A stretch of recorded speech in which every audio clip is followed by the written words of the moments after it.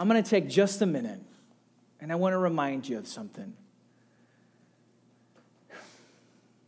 Because Christmas is one of those stories where if you've heard it before, oftentimes you've heard it 1,000 times. And sometimes just even something as simple as children acting something out in front of a bale of hay and somebody holding a star up in the sky, it can remind you of just the majesty and wonder that is Christmas. Think about it for just a second. You have angels that are appearing and giving messages that people who haven't slept with their soon-to-be husband are in fact pregnant. That's a miracle. The Virgin Mary. You have stars appearing in the sky, and you have wise men as they're looking at the astrology and they're looking at the charts and they're putting two and two together. They're saying something wonderful has happened. We need to go find out. Yet another miracle. And then you have shepherds with their little shepherd hooks taking care of the sheep and doing what shepherds do. It's a stinky job. And the heavens rip open in the middle of the night, and an angel declares that the Savior has been born. And then a whole host of angels appears, a multitude, which that word means an army of angels appears and begins to praise Jesus. Yet again, another miracle. And sometimes what we forget in this story about Jesus is that it should remind us that the God that we serve and the Jesus that we are celebrating, even in something as simple as a nativity, is a God that does miracles. He's a miracle-working God. And Christmas is one of those holidays that can be either the best for you, or you might actually be sitting here today and it might be a very difficult time for you. And one of the great things about Christmas that should resonate in all of us, even if it's a moment of possible pain or family dynamics that are difficult or strained, is that we serve a God who does miracles. He is a miracle-working God, a God that can give you hope, a God that can give you strength, a God that can do what you cannot do. That is the God that we serve, and the Christmas story reminds us of that. Amen?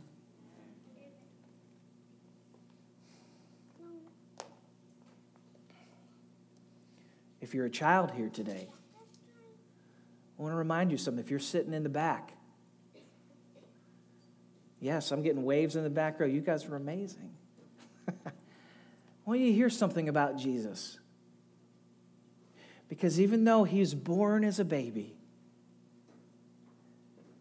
picked up by his feet up here, which was also spectacular.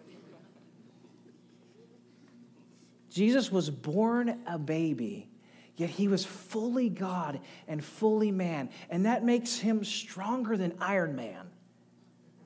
And that makes him more powerful than the Incredible Hulk.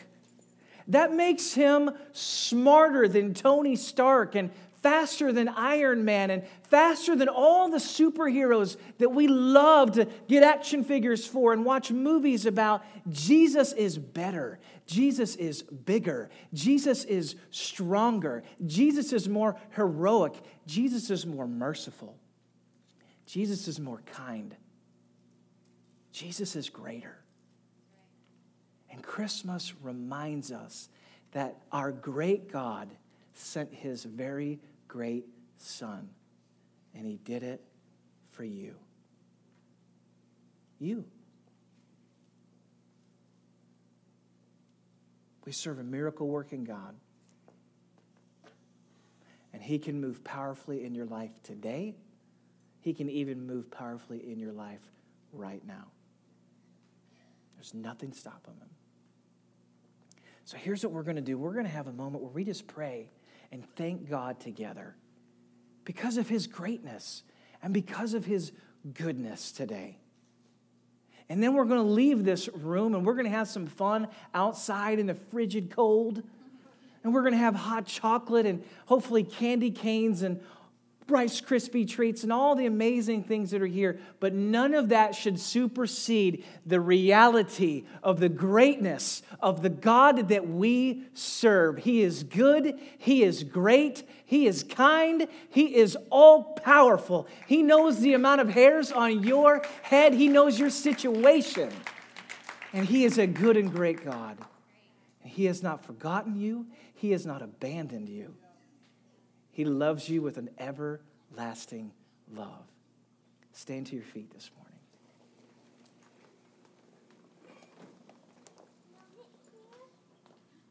Father, we thank you, Lord, for something as simple as a nativity scene, a nativity story to remind us of the miracle of Christmas. And the miracle that not only happened then, but exists for us to experience day in and day out because of our great Lord and Savior, Jesus Christ. And this morning, today, and this Christmas season, we look to you. We put our faith and trust in you today, Jesus. We thank you that you left heaven and came to earth. The Son of God became a son of man so that a son of man might become a son of God. And we are ever thankful today. In the name of Jesus, we all said together, amen.